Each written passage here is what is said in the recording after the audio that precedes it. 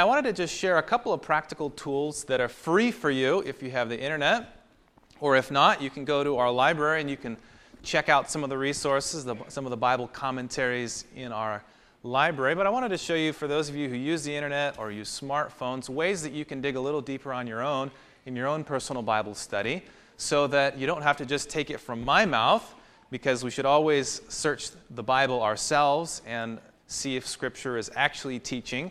We shouldn't just believe what someone says. So we're continuing, or actually, we're going to end our series today, and we'll start a new series next week. You'll find out about that next week. But over the last few weeks, we've learned that it's important to not just read one verse all by itself and then think that we understand the verse simply by itself. We need to look at the whole context. We also learned that it's important to know historically what was going on at the time that a certain passage was written. We saw that very clearly with Jeremiah 29:11, how important it is to know the circumstances that was going on there. And we also discovered that it was important to know culturally what was going on during the time at which a book was written. And we saw that from Paul's letter to the Galatians last week, the different cultural dynamics that were going on then. So today we're going to wrap it up by looking at the Great Commission, one of the most famous Bible passages of all time. And I think we'll dig a little bit deeper, and we'll have some good life application. But first I want to share with you some resources. This first one is called blueletterbible.org. If you have a pen or pencil, you can write that down, or you can even download the app on your smartphone. But this is just a great free resource that has some commentaries, and it provides you with a way to dig a little deeper yourself. So you can just go to the search bar, and we'll put in our passage for today. We'll go Matthew chapter 28, and we'll look at verse 18. We hit enter, and it loads our passage here. And what's really neat is you can come over here to the Tools button. You can click the Tools button, and all of a sudden, all these different tools pop up. If you're into the whole Greek thing, you can see what the root word is. It'll even pronounce it for you if you click the button there. If you want to compare it in different Bible translations, you can look and you can see there's the King James, New King James, New Living Translation, NIV, ESV, and the list goes on. It just has a whole bunch of different translations. You can compare it all in one spot. This is all, of course, free for you to use. Now, the cross-references are super important because that helps you compare Scripture with Scripture. And oftentimes, you'll have it even in the center margin of your Bible. It will show you related verses of Scripture. That's super important for helping to understand and dig a little deeper on your own in your own Bible study. But if you don't have that, you can come here and you can see a whole bunch of related verses just to the one verse that we clicked on. You also may find the commentaries section useful to you. It doesn't have a ton of commentaries, but it does have some various ones that are free. And I enjoy the Jamieson, Fawcett, and Brown commentary, for example. It has a lot of good things in. Of course, when you're looking at a commentary, it's obviously just one person or a committee's comments. And so we don't take any one person's thoughts as the authority on a particular subject. But it'll give you some ideas for how things have been translated. It might give you some history, and it might help explain some of the culture that was going on. There are also dictionaries, and sometimes there are different maps and pictures that you can look at. So that's one free resource to you, blueletterbible.org. Another good one to use is BibleTools.info. BibleTools.info. And again, we're just going to put in Matthew 28, verse 18. And it pops up with some various commentaries here. You've got Matthew Henry, you've got Albert Barnes, Adam Clark. And what's unique about this one is it also pulls in related portions from the writings of Ellen White that talk about similar concepts. So it's an easy way to kind of read some of those inspirational things on a various passage, and it also has cross-references. So I'll let you, if you have a computer on the internet, you probably know how to navigate some of these things pretty well. If you have more questions, I'd be happy to answer that. But those are just a couple of simple tools you can use on your own to dig deeper in your own personal Bible study. And of course, if you weren't here for a sermon and you want to re-listen to a message, you can always go to our webpage and you can go to the media portion, click on sermons, and we've got it all updated now so you can see, you can listen to sermons from the last couple of years. If you want to go back, you can go all the way back to, going a long ways back here. 2010, Rusty Chase, you can listen to his message there, Knowing the Invisible God. Anyways, these are a couple of resources. If you want to subscribe to the podcast, you can get it directly on your phone.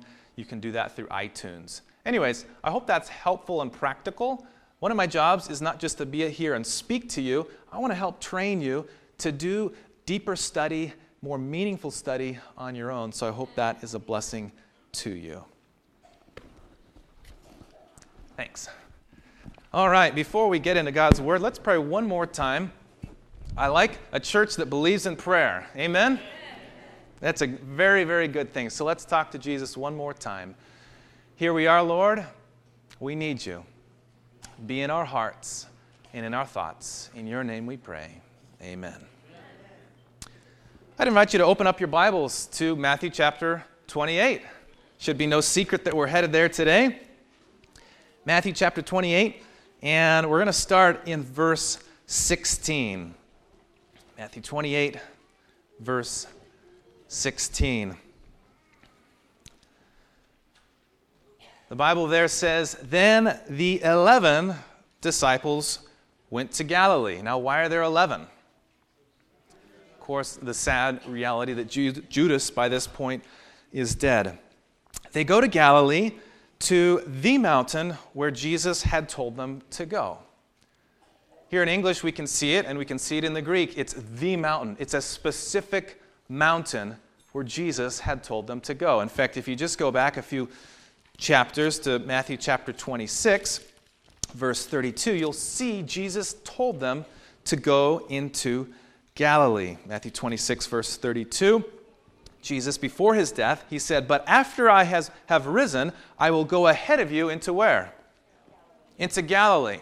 And then, back to Matthew chapter 28 real quick. Matthew 28, verse 7.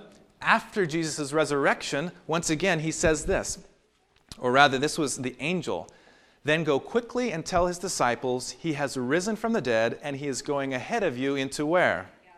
Galilee. There you will see him. Now I have told you." And if that wasn't enough, in verse 10 of chapter 28, we see it one more time. "Then Jesus said to them, 'Do not be afraid. Go tell my brothers and go to where? Galilee.'"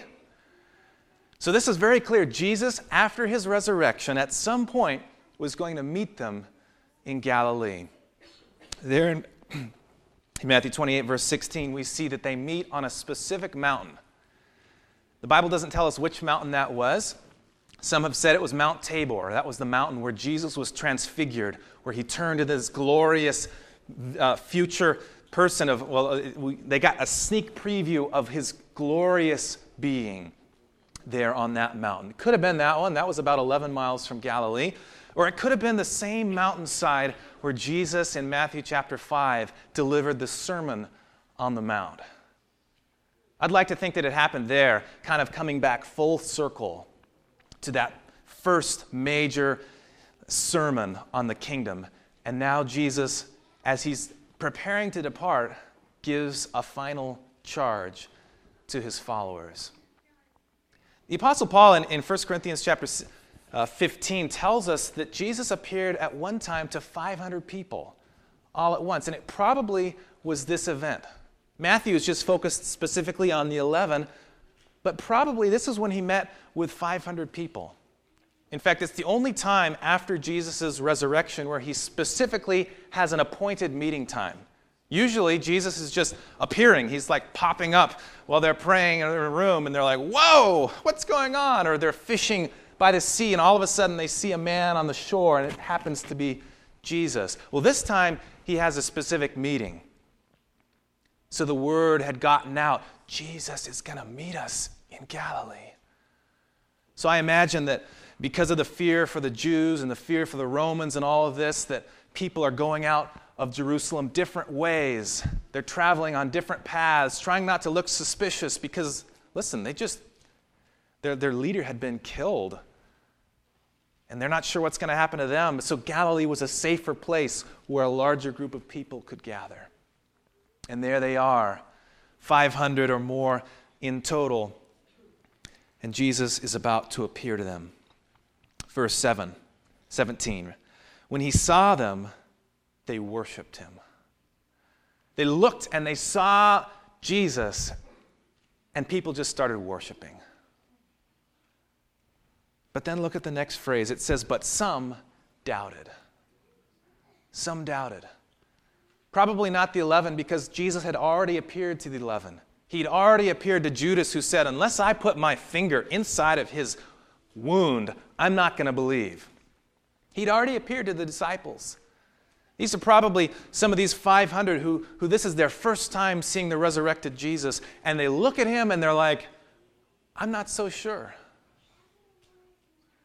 Now, some might be troubled by this, but for me, this actually gives me more confidence in this story. Because if you're just going to make up a story and make up a story about Jesus being raised from the dead, you probably wouldn't want to have people who had doubt. You'd want us to write the story and say, and every single person believed 100% to try and bolster your story. But the Gospel of Matthew records it very honestly and says, you know what? People worship, but then there were some who weren't so sure. You know, there are always going to be people who aren't so sure. And the Greek word here for doubt is not the firm, I'm never ever going to believe. It's more like, I need to think about this. I'm not so sure. There were some who doubted. And then Jesus speaks, and he gives them 4 alls. 4 alls. We're going to focus on these 4 alls this morning. The very first one, Jesus came to them in verse 18 and said, all authority, all power in heaven and on earth has been given to me. During his authority, during his ministry, Jesus had his authority questioned. There was the time when he was going to heal the man who couldn't walk. And he first said to them, son, your sins are forgiven. And the Pharisees are like, what is this guy doing? Who can forgive sins but God alone? And then Jesus said, by the way, so that you know I have the authority to forgive sins, I'm going to also heal his body. And then there are other people who, after the Sermon on the Mount, they're like, whoa, this guy speaks with great authority. Jesus had that authority. He possessed that authority. He was driving demons out during his reign. But now, after his resurrection, after his successful triumph on the cross, it's like Jesus has been invested with even more authority. Not just a portion, but all of it.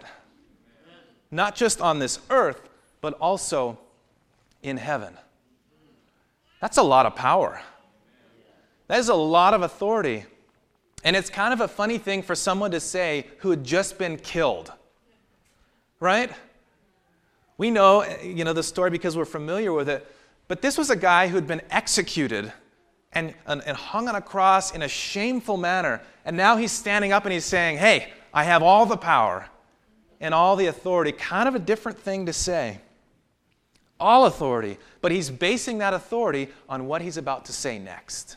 Like a general about to command his troops to go out into battle, Jesus is saying, I have all the power, and now I'm about to send you out also. So the first all is all authority. And then we get to the second all. Verse 19, therefore go and make disciples of just some of the nations. Huh? Oh, sorry. Most of the nations. If it's convenient, I guess.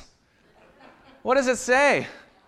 All the nations. Now, listen culturally. We discussed last week how there was a lot of prejudice, a lot of racism, a lot of tension between people who were Jews and those who were not Jews. And so now Jesus is saying to them, you're supposed to go not just to people who are just like you. You're supposed to go to everybody. Last week we discussed at the foot of the cross, the ground is level, right? In Christ there are no outsiders. Jesus is making that very clear. Go to everybody. Not just the people you get along with, not just the people who look like you, who are culturally like you, who speak the same language. You're supposed to go to every single nation and people group. All authority, all nations. Everybody is supposed to hear the word. I was reading something from one of those commentaries, and it quoted Spurgeon, the great preacher. Spurgeon was commenting on the people who were being sent. And he was noticing the character of some of the disciples. He said, who is to go out first for that band of disciples? It's Peter. Peter the rash and headstrong. It's John, who sometimes wanted to call down fire from heaven to destroy people. It's Philip, with whom the Savior had been so long, yet he had not known him. It's Thomas, who said, I must put my finger inside of you before I will believe. Yet the Master says to them, go.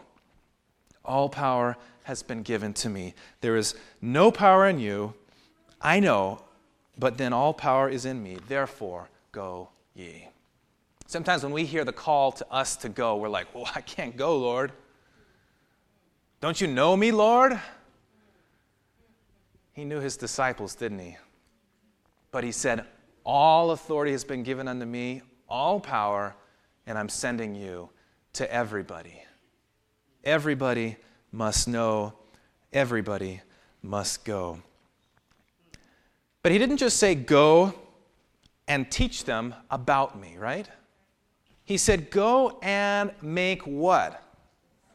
Disciples. A disciple is not simply someone who's good at Bible Jeopardy, right? It's important to know facts about the Bible, but it's much more important to know Jesus himself. Amen? Make disciples. If we as a church only teach people about God and about the Bible, we aren't following the Great Commission. Because we're supposed to make disciples. A disciple is someone who follows Jesus, who grows in Jesus, and who goes for Jesus. Someone who learns the trade of his master and then follows in the same footsteps.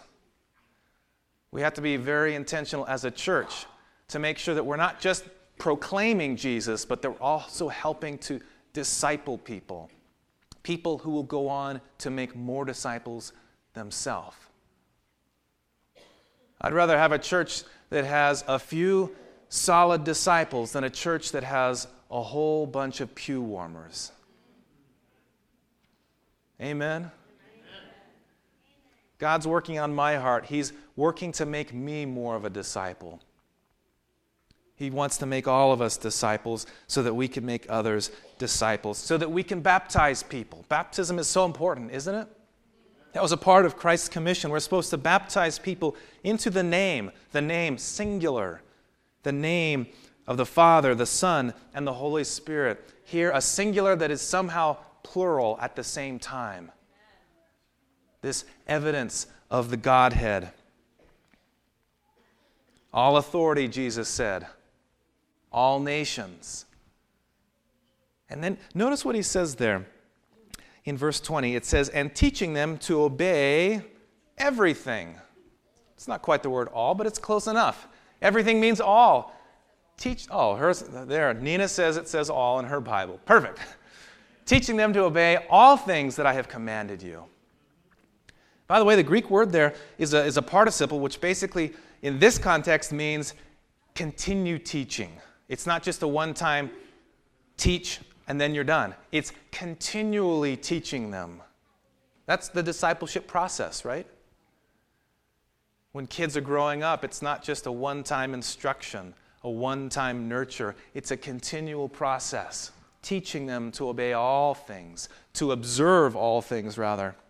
Observing is a lifestyle. It's a way of life. It's not just knowing it in your mind. By the way, what were some of those things that Jesus taught? What were some of those things that he commanded us, instructed us? Now, immediately our mind would go to, the 10 Commandments, right? Yeah. You'll know The people will know that you're my disciples if you have love for one another. He said, I give you a new commandment. Love each other. We got to make sure that that's a part of our discipleship process, not just knowing the doctrines. Doctrines is important because it tells us about our Father. It tells us about our Savior. It tells us about the Holy Spirit. Well, we need to make sure we're telling people how to love each other in spite of differences. How to love each other even though they might be a Democrat and you're a Republican. How to love each other in spite of things that tend to divide us. That's a part of the all things. I think about that Sermon on the Mount where Jesus talks about if you have hatred in your heart for someone else, you're really killing them. It's like you're killing them. That's a part of Christ's teaching. It's not just those 10 commandments, as important as they are. It includes so much more. How about Matthew 18, how to resolve conflict between two people? You don't start saying, oh, you know what sister so-and-so did? You first go and talk to sister so-and-so. You try and work it out in a private manner between the two of you. We got to remember when Jesus said teaching them all things, he meant all of these things that he had taught his disciples, that he had commanded and instructed his disciples. Number one, he had all what? All authority, all power. We're supposed to go to all where? All nations, teaching them all things. And the final all is one of my favorites.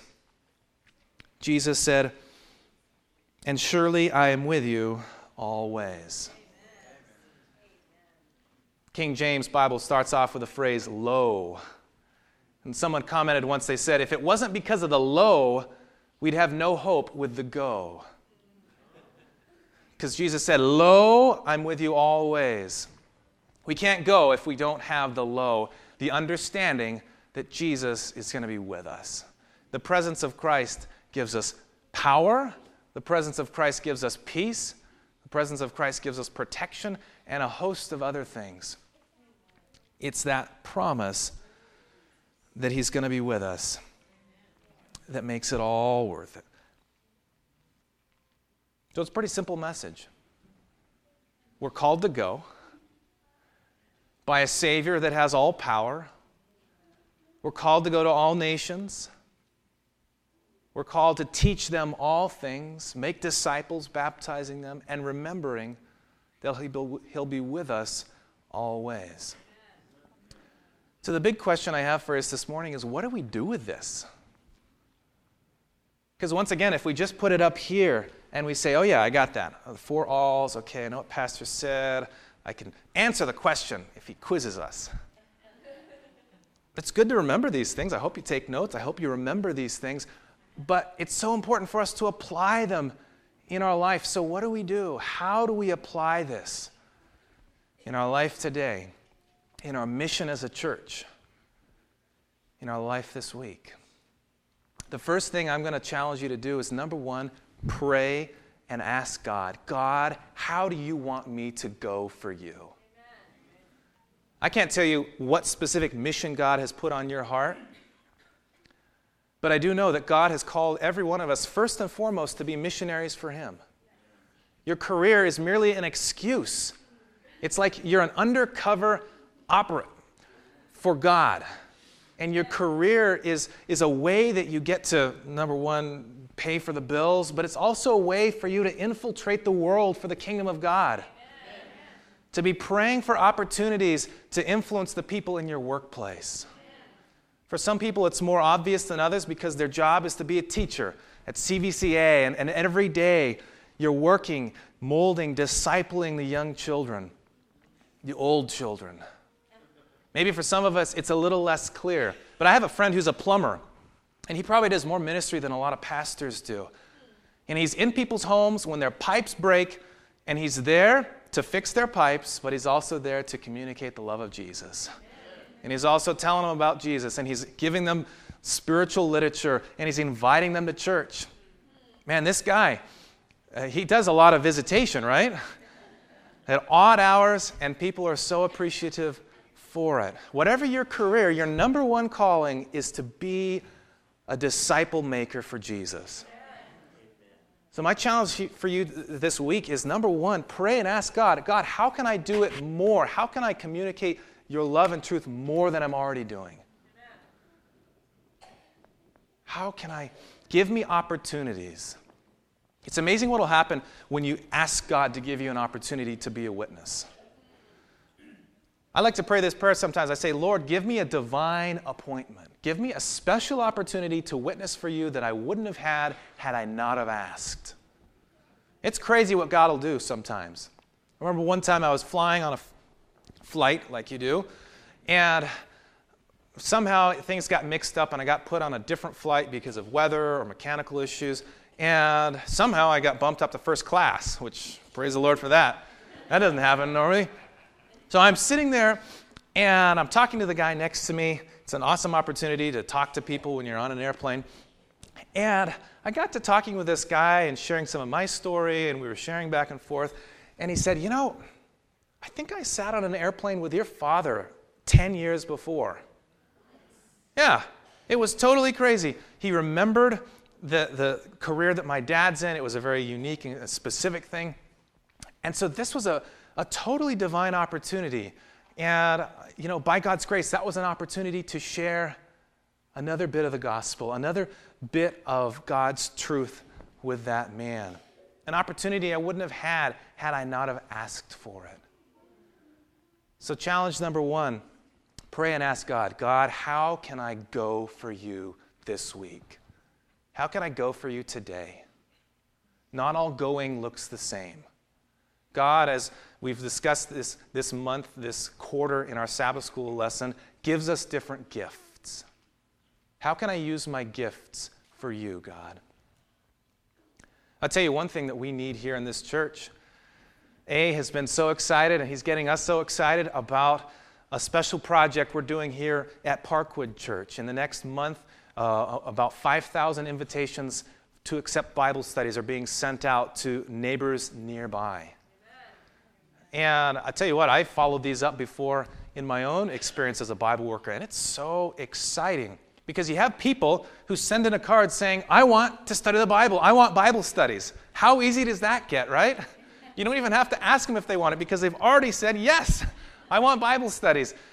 And so this church is needing more people to help drop off Bible studies.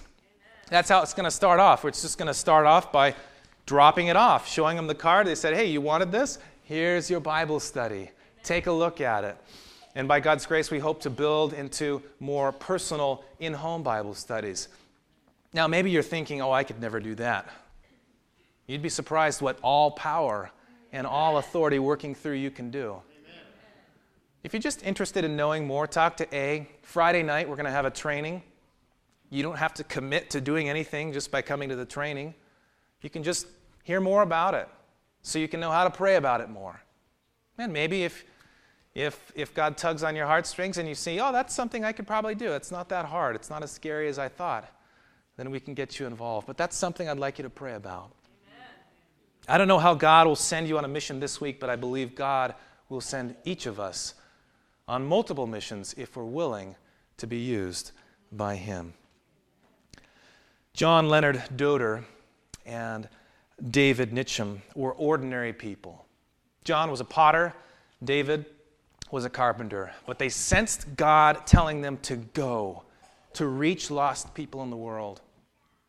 So in 1732, they were sent out as the very first missionaries from the Moravian movement. The mission that they were convicted to go on was not a mission trip short term for a week or 10 days or a month or even a year. But they realized that there were slaves in the West Indies who knew nothing about Jesus. Witnessing to them, preaching to them was illegal, and so they realized the only way that these people are going to know about Jesus is if we also are slaves. I don't know how the transaction went, but they literally sold themselves into slavery and boarded a boat heading towards the West Indies to preach the gospel to people in chains. You can imagine the scene was just really emotion-filled. there on the dock that day. They were leaving behind the life that they knew. They were leaving behind the liberty that they knew forever, at least as far as this life is concerned. But they were so convicted in their hearts that people all around the world deserve the opportunity to know about Jesus, that they were willing to leave their friends and their family and their careers and their freedom behind. And so as they started out, as the boat was taking off out of the harbor, you could hear the voice of one of these missionaries say these words, "May the Lamb that was slain receive the reward for his suffering." You see, for them, the Great Commission was not simply about going. It wasn't simply about the benefit for the people who will be saved. They also were thinking about our Savior who gave up so much for every single one of us. And they said, you know what? If going into slavery will help make Jesus' pain worth it even more to him, then I'm willing to lay it all down for him. And so that's what they did. I don't know how God's going to call you this week, but I believe he's calling each of us to use our gifts, to use our talents, to use our abilities we don't even know that we have, to go and make disciples. How will you respond? Let's pray. Dear Father, we are so grateful that when you said go, you also said, lo, I'll be with you always. So go with us this week. Go with us in our interactions with people, in the words that we say to our family, to our friends, to our neighbors, to our coworkers. Go with us. Make us more committed, Lord. Make us better disciples and disciple makers for your kingdom. And specifically, I pray you'll bless our project in this church to reach nearby neighbors who are interested in studying more about your Bible. Empower us and teach us, Father, we pray. In Jesus' name, let all God's children say, amen. Go, and may God be with you.